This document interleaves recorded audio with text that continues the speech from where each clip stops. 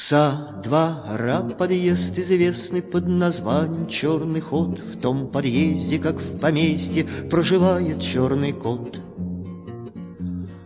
Он в усы усмешку прячет, темнота ему как щит. Все коты поют и плачут. Hello world, how are you? Welcome to New Books in Russian and Eurasian Studies, part of the New Books Network. I'm your host, Sean Guillory. Every week we pick a new book on Russia or Eurasia and talk to the author. This week it's my pleasure to present an interview with Miriam Dobson on her book Khrushchev's Cold Summer, Gulag Returnees, Crime, and the Fate of Reform After Stalin. Of the many topics in Russian history, the Gulag stands near the top of the list. Every student of Russia will at some point read the works of Solzhenitsyn, Ginsburg, and Shalamov for a thorough picture of the injustice and horror of the Soviet Gulag system. Less, however, is known about the fate of the Gulag after Stalin, and in particular, the social and cultural response to the release of over 4 million prisoners after his death in 1953. Thanks to Khrushchev's Cold Summer, we now have a good sense of this. There are a lot of things to like about this book: its ability to capture the voice of Soviet citizens through letters and petitions, the moral panics around crime and Gulag subculture, and the attempts by Khrushchev to construct a post-Stalin political narrative. But what I particularly appreciate is how Khrushchev's Cold Summer emphasizes that Stalin's death did not produce a collective sigh of relief, but a great amount of social anxiety and confusion that was exemplified in how Soviet society made sense of the Gulag returnee and his legacies. So without further delay, here's my interview with Miriam. Enjoy. Hi, Miriam. Hi, Sean. Welcome to New Books in Russian Eurasian Studies. Thank you for taking the time to talk about your book, Khrushchev's Cold Summer, Gulag Returnees, Crime, and the Fate of Reform After Stalin. Just to begin, tell us a bit about yourself and why you chose to study the history of Soviet Russia, and in particular the post-war period. Well, I guess as a teenager, the thing that I found most exciting at school was always foreign languages, and I studied French and Spanish. And then when I was looking to apply to university, I felt I wanted to try something new. So I ended up taking Russian as a beginner. And I guess I'd always had an interest in Russian literature. I'd liked reading Anna Karenina and various other things as a teenager. And then when I got to university, I found that it was particularly Russian history rather than really literature that excited me the most. And particularly in my final year, I had a really inspirational teacher, Chris Ward, who taught us courses on 19th and 20th century Soviet history. And I think it was really that made me feel that I wanted to go on to postgraduate study at all, and particularly to Russian history. So after finishing my degree, my first degree, I went to London to the School of Slavonic and Eastern European Studies, where I took an MA in history, and again had a really good teacher, Susan Morrissey, who taught a Soviet history course. And from there, I started thinking that I wanted to go on and do a PhD in some area of Soviet history, but really kind of found lots of things that I was reading interesting and exciting, and didn't have for a while, I guess, kind of a very clear idea of exactly what I wanted to work on. And I guess I started to think about what areas were perhaps kind of open to new work. And it seemed to me that the Stalinist era, there'd been lots of really great work done in the 90s, and that perhaps the post-war period, and particularly the post-Stalin period, were areas which hadn't really been touched upon so much. There'd been work kind of by earlier generations on political science and on literature. But really it seemed a little bit that the kind of 50s and 60s was still very much an open field, and that in some ways there'd be more freedom as a young scholar coming in to be able to choose a topic and work on it. And I guess also I felt that there were lots of interesting questions that had been raised by the study of the 1930s about the nature of Soviet society, which would be interesting to explore in terms of what was Stalinist, what was Soviet, how did things change once Stalin died in 1953. So at that point I started looking around and kind of thinking about what topics would work for a PhD in the kind of the Khrushchev era, having particular interest, I guess, in the kind of social, cultural history approaches. And why did you choose to work on Gulag returnees? What interested you in this? And how did you come to write this book in particular? Well, I guess as I was doing my MA, at one point I read Grossman's Forever Flowing about the experiences, a fictional work, but about a Gulag returnee, and the problems of a kind of a family responding to his return. And that started making me think that this was potentially an interesting topic to work on.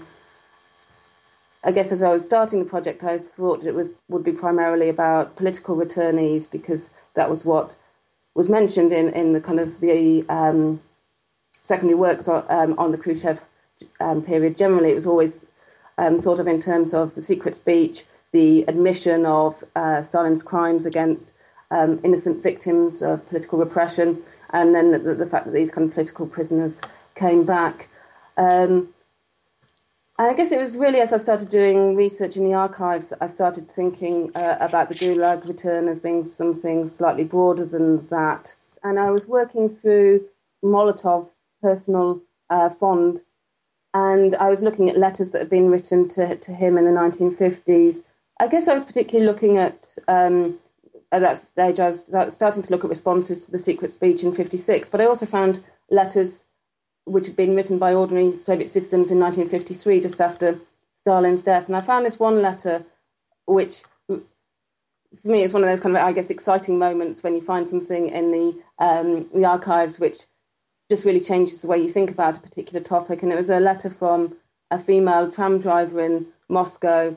And it's a very, very rich letter in which she expresses kind of her concern about the Gulag returnees, this first wave that had happened with the amnesty in 1953, and her really kind of graphic language about how she wants to have the fingers of their hands chopped off so that everyone can see straight away that this is a villain, and the fact that the political leaders they just need to come and talk to the tram drivers of Moscow, and then they'll understand the real problems that are hitting the country.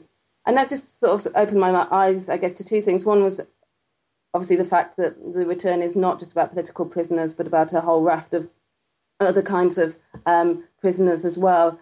And secondly, this kind of anxiety and this fear that at least some citizens expressed in the 50s about the breakdown of law and order within society. And so that was a very different kind of way of people responding to the return and to the thaw period generally, which wasn't just about kind of relief that the terror was over, but also some kind of other, perhaps, less positive emotions as well. Mm-hmm, mm-hmm. Yeah, one of the things that's very interesting about your book is your source material, the fact that you use a lot of letters and petitions from regular citizens to the government. Talk a bit about these sources. In particular, what do they tell us about public opinion and identity in Soviet Russia? And then also, what kind of methodological challenges did they pose for you? I mean, I think they're an incredibly rich source, but they are also a problematic source in various ways. The kinds of sources that I found most useful and interesting were two different kinds of letters, I guess. One was petition letters, so when people write to the authorities because they want something to happen, something concrete and good to happen to them. In kind of area that I was working on, that was particularly letters from people wanting either release from the camps or rehabilitation or the restoration of property that had been confiscated. So something concrete like that.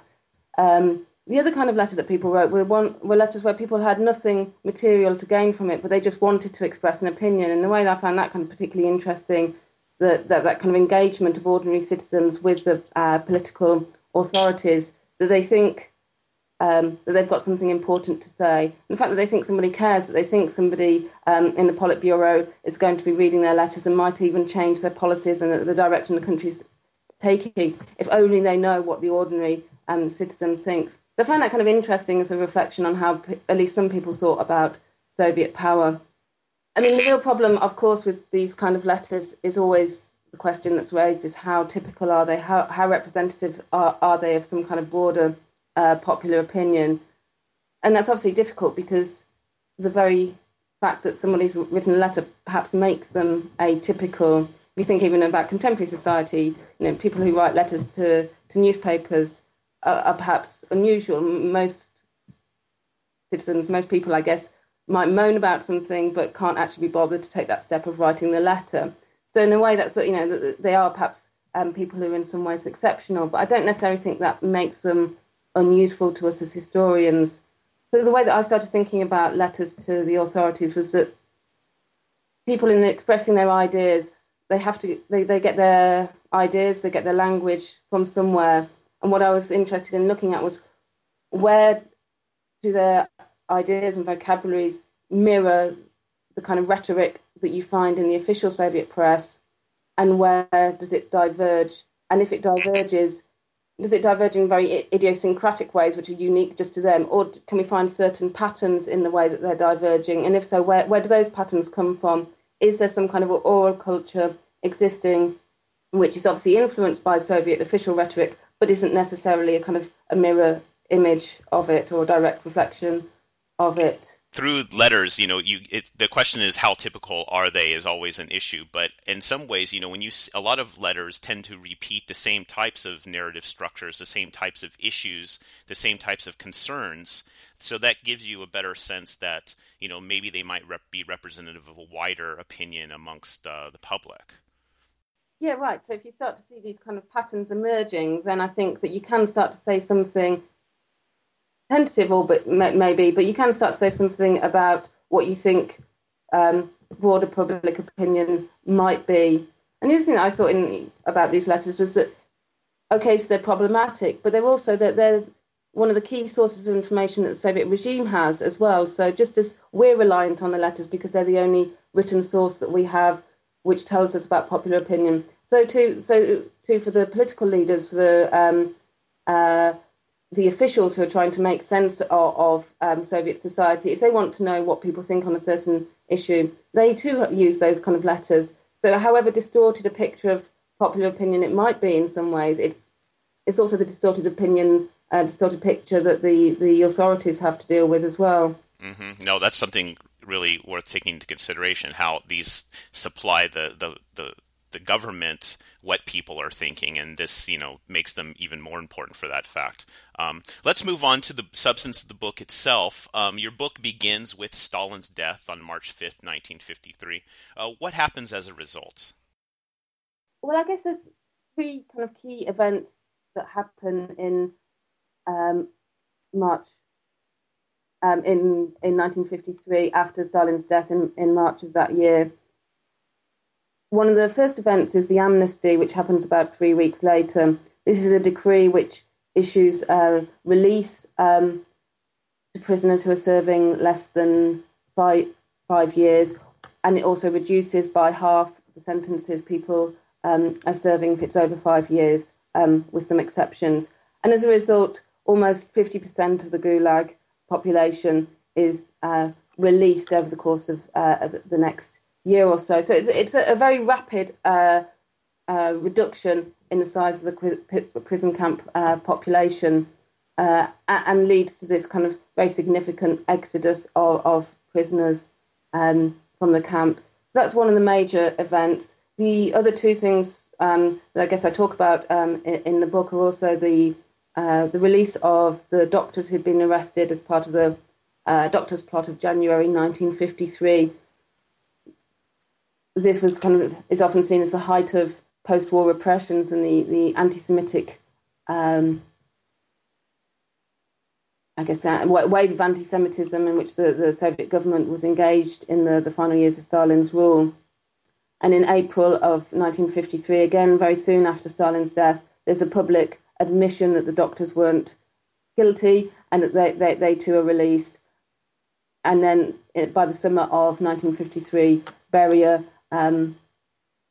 it is also head of the secret police, is also released, he's arrested. So what we see there is a kind of a shift.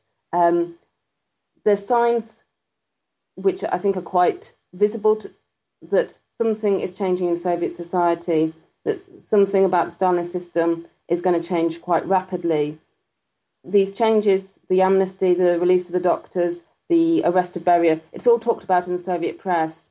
And yet it's talked about in a way that doesn't necessarily help people make sense of it very well. These stories are reported, but there isn't yet a really explicit explanation of why and how things are going to change. And I think that's what makes 1953 a problematic year for people, because they must be aware that there is a change in direction after Stalin's death, but exactly the nature of that shift isn't clear, I think, either in 53 or 54 or 55. I think it's only once we get to 1956 and the secret speech, that you even see the political leaders trying to explain to people what's going on and the nature of the changes that were following Stalin's death. Mm-hmm. Yeah, I think that one of the interesting threads that goes through your work is that 53 in Stalin's death and then these immediate changes creates a lot of confusion in Soviet society. People don't know the calculus of how to conduct oneself and what the rules are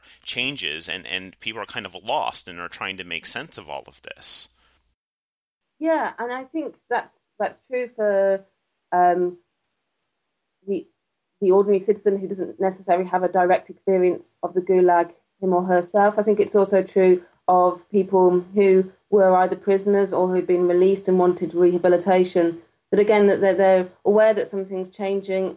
For some people, that will be a positive thing if they're people who are hoping for release or rehabilitation. For other people, as I've suggested already, it might be not wholly positive experience. But I think for all people, it's confusing trying to work out how to express their ideas now. Now, if we're using if you use Stephen Kotkin's terms, the kind of ideas of speaking Bolshevik, I think people in writing petition letters, for example, would try and speak Bolshevik, but it's not necessarily clear anymore exactly what that is.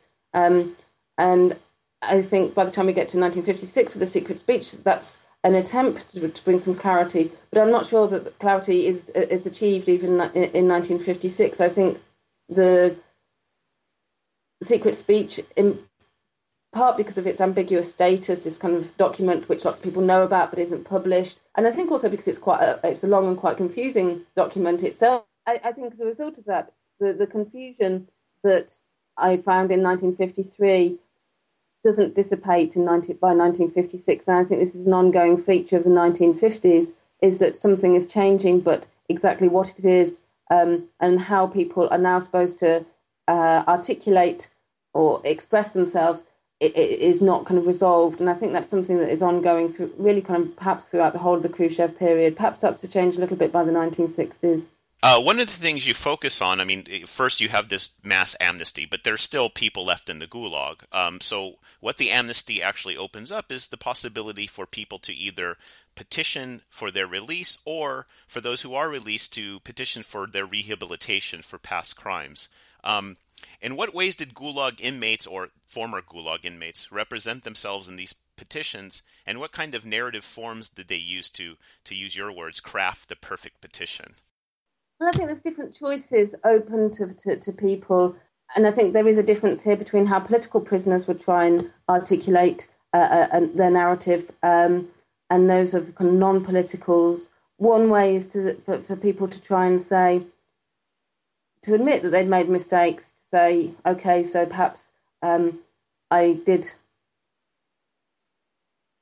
go AWOL when I should have been serving in the army, perhaps I did steal something from the collective farm. But they can, in a sense, kind of employ a kind of socialist realist narrative, which is to say, okay, I made a mistake when I was young. I was young and uneducated. Often people would talk about the poor upbringing they'd had. They talk about the fact that during the war they'd not had a good Soviet family. They'd perhaps not even had an education in a Soviet school, but it had ended up, for whatever reason, roaming across the Soviet Union as an orphan, as one of these kind of besprizorniki.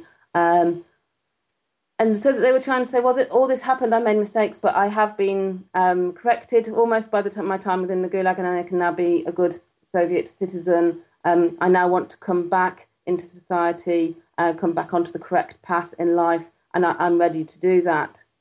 The other possibility for people, and this I guess was particularly political prisoners, was rather different. They didn't, as people who were innocent of any political crime, what they wanted to show was not that they'd made mistakes and had been corrected, but in fact that they'd been truthful all along, that they had in fact been honourable, loyal party members throughout their time in prison and in the camps. And in a way, what many of them wanted to show was, if anything, their experience of suffering and trauma had just made them stronger and better Bolsheviks. So it's a way of kind of reaffirming their party loyalty.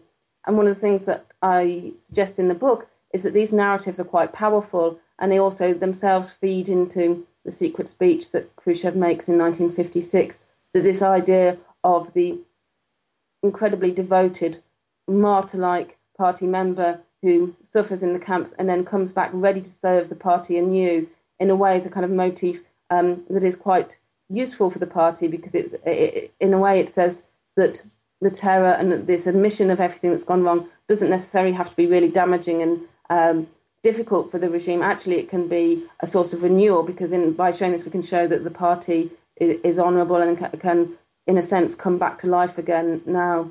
Yeah, let's turn to the secret speech a little bit more, because as you said, up until 1956, there are very few guidelines as to, to fix the confusion after Stalin's death and the ways the regime is changing. And Khrushchev's speech tries to give some kind of sense, in some way, a new narrative. And I think your discussion of how it tries to reconfigure people who were sent to Gulag were now kind of heroes, and it tested them and made them better Bolsheviks. But how did Soviet citizens interpret the secret speech? Because as we know, it wasn't that secret. And in particular, Khrushchev's attack on the concept of enemy of the people. And then second, did party members have different views than the general public on what Khrushchev was saying? Yeah, I mean, I think this is, I'm not the first person to have said this. Quite a few scholars in recent years have started to look at reactions to the secret speech. And very much, of course, what comes across is the fact that it's a very badly kept secret. The problematic nature of it is that it's not a secret, but the exact contents of the speech isn't widely distributed. It's read out to party members, but it's not published in the press. So lots of people will have some inkling of its content, but they won't know exactly. And so there's a lot of curiosity about that, but there's also a lot of anger from people who are saying, well, why can't we know what's in it? And I guess a kind of demands for greater honesty from the government. There's also a sense from some people, again, that the government needs to know more about what ordinary people think. So kind of saying you need to open up some kind of system or institute of popular opinion so that you can actually find out properly what people think, what the ordinary people are making of this. And we have this new wave of letter writing, of people feeling that they know something's happening, they want the government to know their reactions to it. The reactions to it, I guess, are really mixed. In terms of the revelations about the terror itself, some people think that they don't need to have any new information. So some people, including some party members, is to say, well, actually, at the end of the terror in 1938, as the terror was drawing to a close, there was an admission then by the party leadership that errors had been made. So, we dealt with it then. We really don't need to come back to it now. But that's not necessarily a universal feeling. Other people felt that they did want to talk about it, and some people buy into this idea that talking about the terror, admitting the mistakes, can be part of some kind of revival of the party and of Bolshevism. And I think perhaps that's most common amongst people who were more committed party members, perhaps people who were involved in the writers' union, the writers' circles, people who have perhaps had more direct experience of the terror, have known people who've been arrested. And they in particular might be people who want to see the rights of political victims restored as of the party. But as I said before, I think kind of the secret speech is in many ways quite a confusing speech, because it also, as well as admitting to the arrest of people, innocent victims of the terror, it also does other things. One of the other things that it does is it criticises Stalin, but again in quite a subtle way, rather than saying, I guess in the past people, political leaders, party leaders, once they'd been rejected, it would be that they were, unmasked as an enemy. What Khrushchev's trying to do is something really quite different in terms of speaking about Stalin and trying to give a much more mixed picture, saying Stalin was very good for the country in certain respects. He was very bad in other ways. And I think this kind of mixed message is difficult because people are saying, well, we want a clear message. For example, people are concerned about portraits of Stalin that are ubiquitous in the Soviet Union. What are they supposed to do? Are they supposed to carry on having a portrait on the wall of Stalin or not? And so I think that kind of unclear message from Khrushchev confuses people, and partly because people have to make a decision. You know, if you've got a portrait of Stalin in your office, you actually have to make a decision about whether to keep it there or not.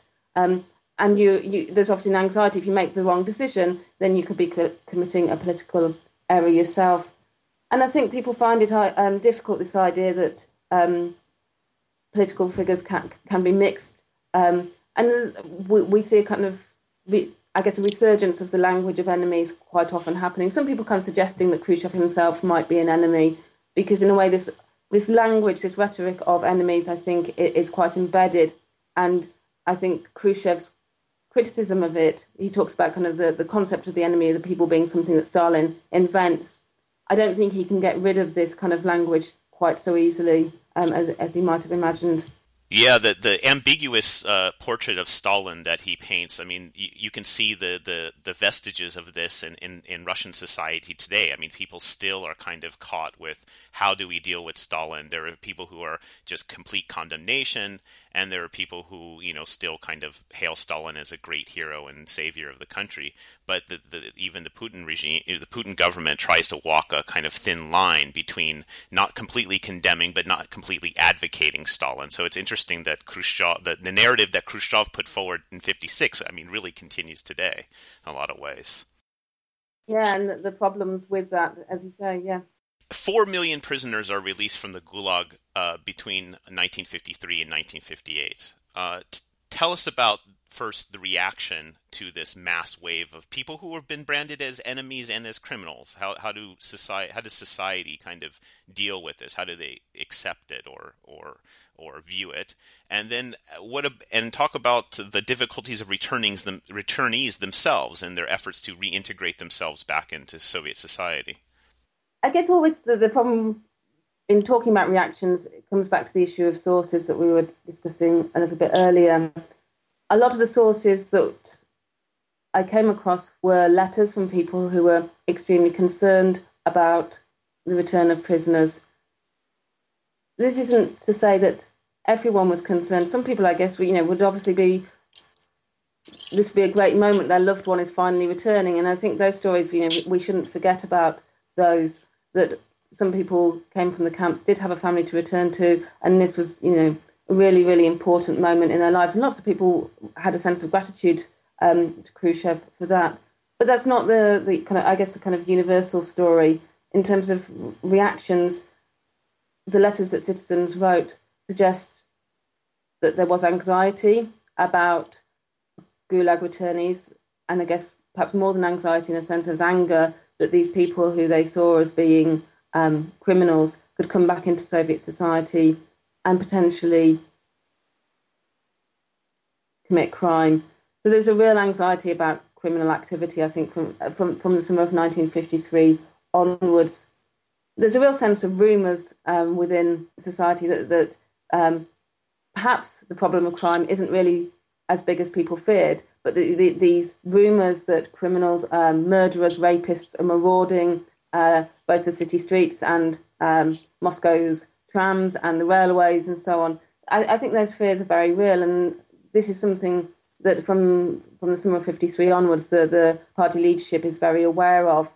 And they even talk in early 1954 about the need to have newspaper articles reassuring people that criminals are being properly dealt. So in early 1954, there's this kind of commission of very high-ranking party members and members of the Soviet government who are basically discussing the fact that they need a murderer sentenced to death headline, and they're trying to work out how they can kind of manage that and how they can produce that. And it's a realization that, and they talk about this openly, even when there isn't necessarily a rise in crime in particular regions, there is a rise in that anxiety about crime.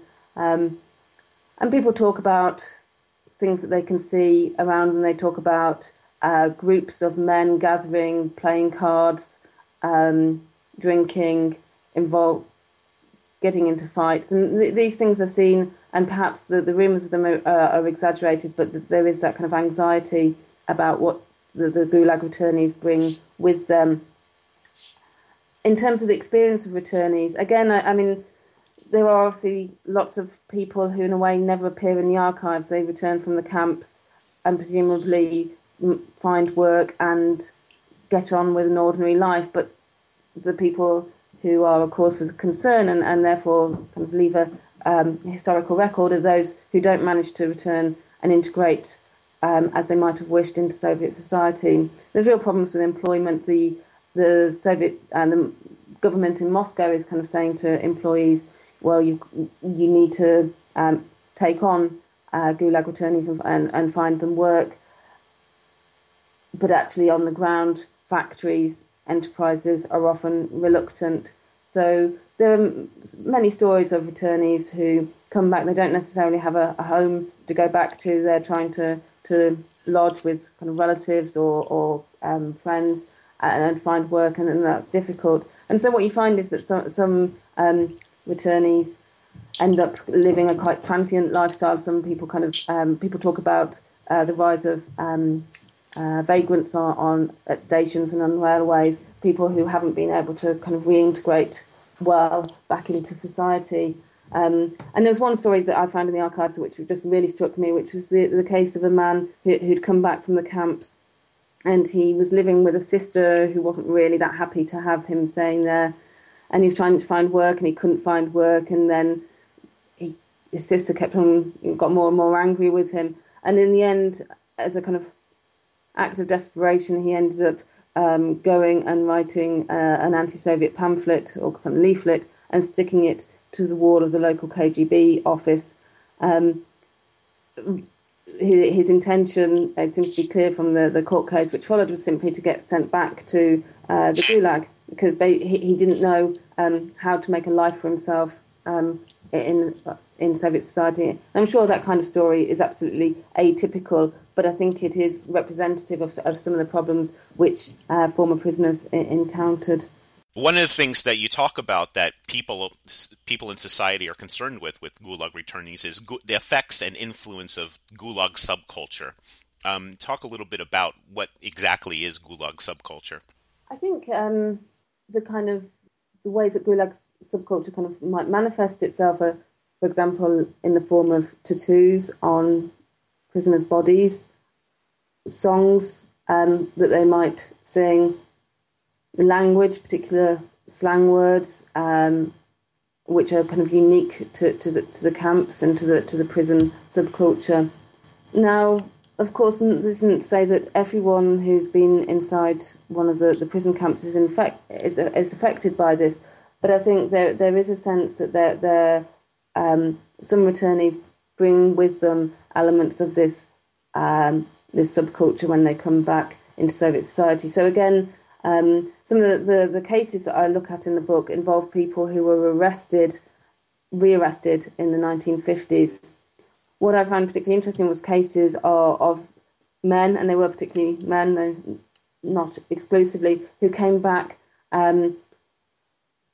having served a sentence for a non-political crime. So they're people who had been in camps for theft or hooliganism or something like that.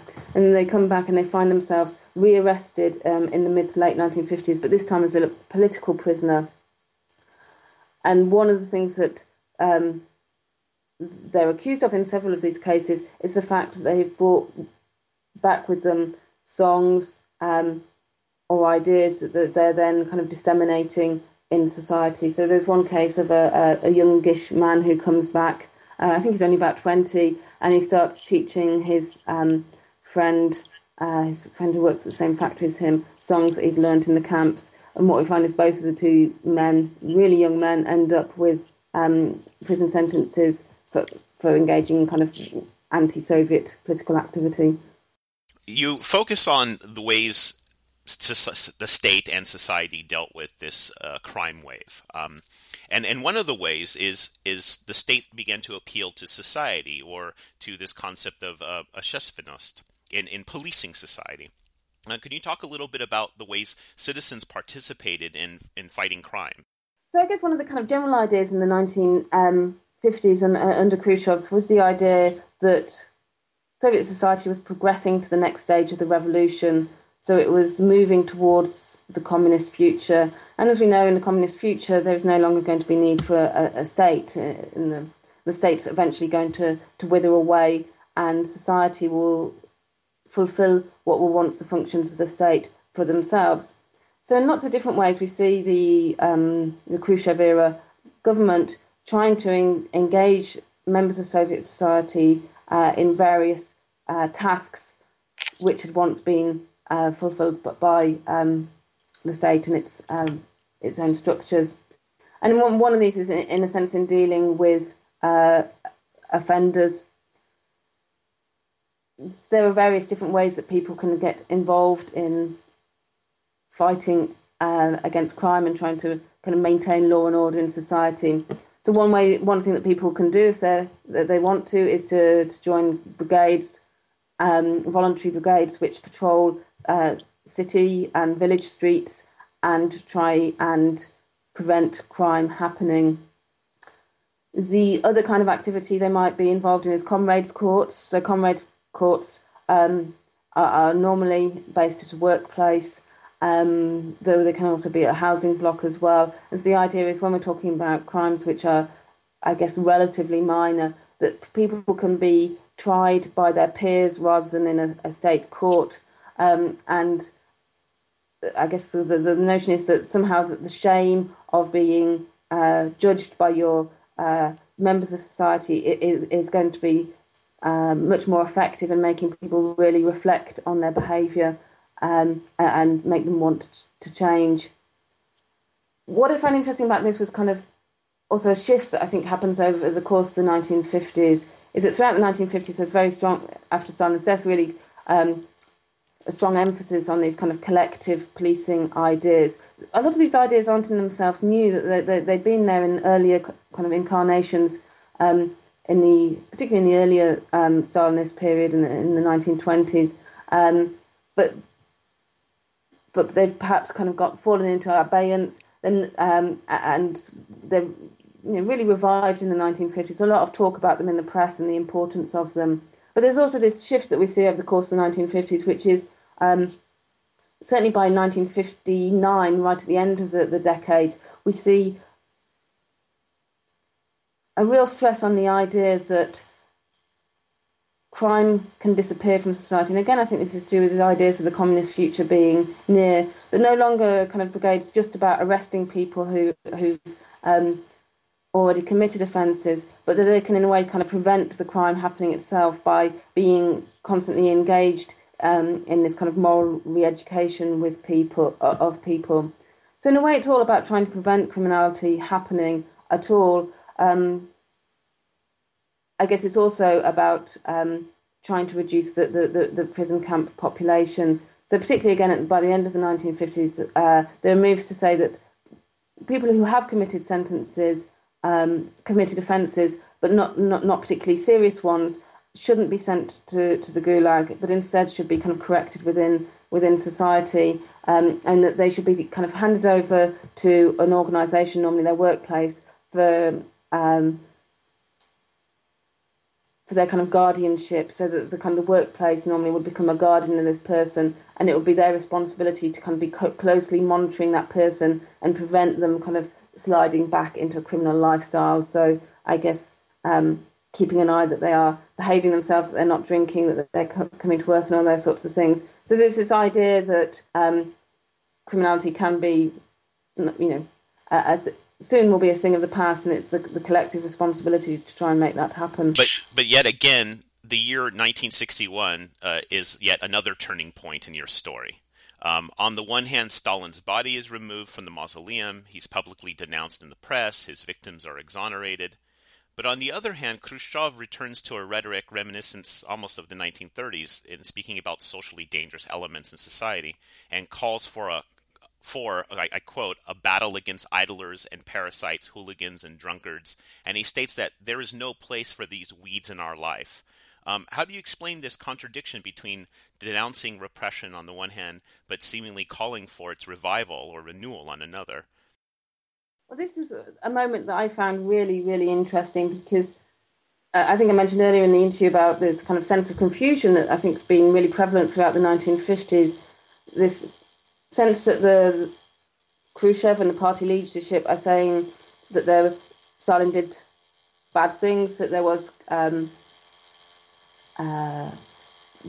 repression of innocent people in the particularly in the 1930s, but also in the post-war period, and that we must kind of build a better future thing.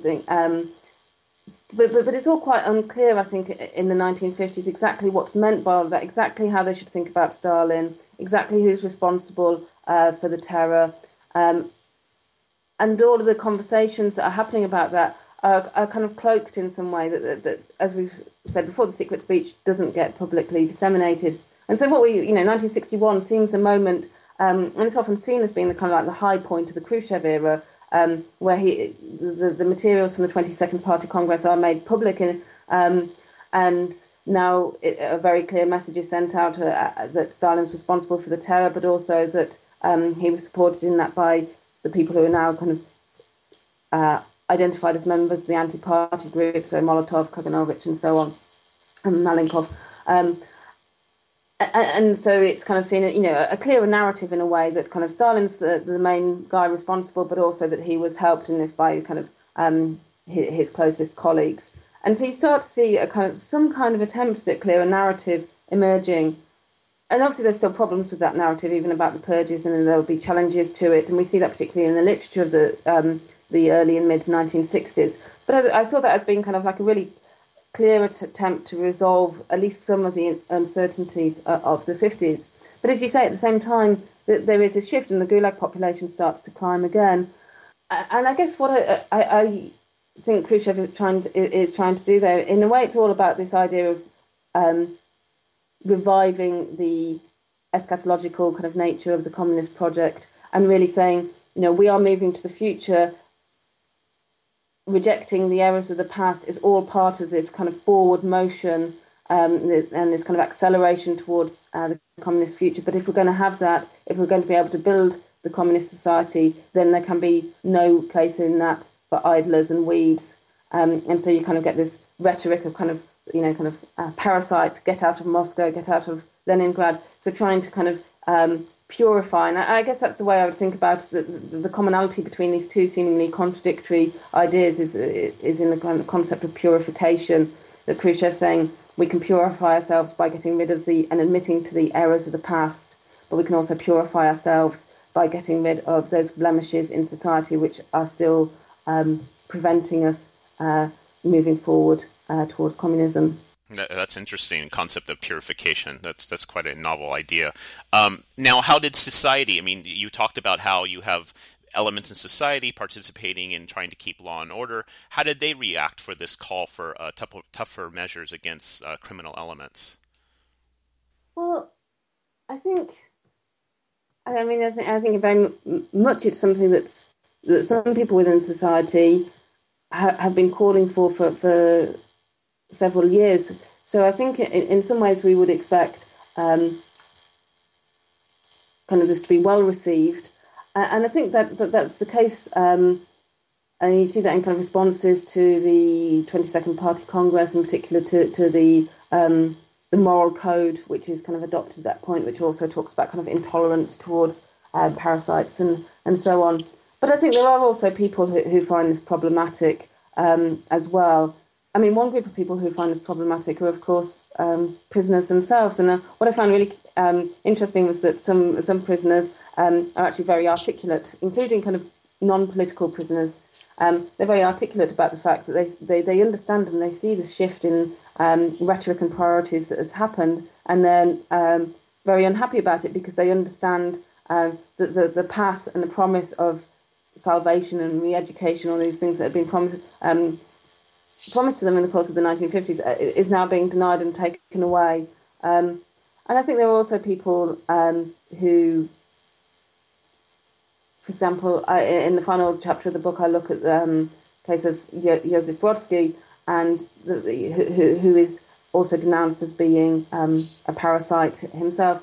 And some people start to understand that the pledge that the post-Stalinist leadership had made to the concept of legality, and this had also been a kind of key theme running through the 1950s as well, that the Stalin era had been seen an abuse of legality, Zakwannost. And from 53, again in 56, kind of this idea that the Communist Party is now committed to obeying its own laws and being legal in its actions. That there is concern from some people, particularly other intellectuals and writers, that the campaign against bad behaviour, as it's seen, against parasites, actually is in itself a kind of betrayal of the concept of legality, which had once seemed so important to the post-Stalin regime. You do end your book with this discussion of reactions to the publication of Solzhenitsyn's One Day in the Life of Ivan Denisovich in 1962 and the trial of the poet, as you mentioned, Yusuf Brodsky in 1964. Talk a little bit more about the importance of these two cases and how people responded to them, and also in particular the tone that they set for the final years of the Khrushchev period. I guess thinking back now to kind of process of doing the research for the book, I started off early on in this interview talking about a letter that had really kind of struck me early on in the process of doing the research, the letter of the tram driver. The other kind of research, which I actually did very, very early on, was the work on responses to Solzhenitsyn's One Day in the Life of Ivan Denisovich. And again, found very exciting and stimulating as a process, I guess because I found something that at that point I wasn't looking for. And what I found in many of the letters to the editors of Novy Mir, the journal where Solzhenitsyn's novella was first published, was that people were very concerned about the language that Solzhenitsyn was using. They were concerned about the fact that he was using bad language, camp slang, and they saw this as being antithetical to the norms of Soviet literature. And I guess this kind of brings us back to your question earlier about subculture. And in a way, people were hostile to the introduction of elements of this Gulag subculture into the canon of Soviet literature. And for me, again, when I was doing this research, it wasn't something that I was looking for at that stage, but it just really struck me was that what I had expected in starting to look at letters to Solzhenitsyn was that people would be talking about terror and they would be talking about the nature of the prison camps. And of course there is that there too, and I'm not saying there isn't at all, but I was also really struck by the fact that it also became a discussion about respectability, about the moral norms of both Soviet society and Soviet literature. And for me, that was a real kind of eye-opener again in terms of thinking about the fact that the Gulag return was not just about political prisoners, and it wasn't just about the political repressions and Stalin's kind of role in all of this, but it was also about these social relationships between Soviet society and the Gulag as a kind of zone which had emerged with its own identity, and for many people, a kind of an identity of which they were very fearful. Well, it is a great book, and I do recommend that everybody go out and read it. Just to kind of wrap up the interview, the final question I ask everyone. So what are you working on now? Well, I've just started on a new project. It's fairly early days yet, but I'm interested in looking at evangelical Christianity in the post-war period. So looking at the moment, I think a fairly long period from 1945 until the end of the Soviet Union, and looking particularly at Baptists and Pentecostalists in Soviet society. It's quite different from what I've worked on before, but I guess it brings in certain elements which are shared in terms of thinking about people's beliefs and how they respond to various changes in late Soviet society. I'm hoping to do some more history interviews. At the moment, I've just started working in the archives and been looking at some fascinating cases from the 50s and 60s, looking at anti-religious propaganda, which was accused believers the ritual killing of children. And then what I've been managing to do is to kind of find some of the court cases behind those stories and trying to look at both the kind of the real story of the believer who kind of gets caught up in this web of accusations and the kind of newspaper coverage itself. Oh, it sounds fascinating. I really look forward to this because religious belief is something that has yet to really been delved into when it comes to the Soviet period. A lot of work has been done on anti-religious stuff, but on what people actually believed and how they worshipped is an open field. So it's really great. So, well, thank you very much for your time. Thank you for the interview. It's wonderful talking to you. Oh, thank you for interviewing me. We've been speaking with Professor Miriam Dobson about her book, Khrushchev's Cold Summer, Gulag Returnees, Crime and the Fate of Reform After Stalin. I hope you enjoyed the interview. Once again, I'm Sean Guillory, your host for New Books in Russian Eurasian Studies. If you're interested in hearing more interviews by the New Books Network, please go to newbooksnetwork.com.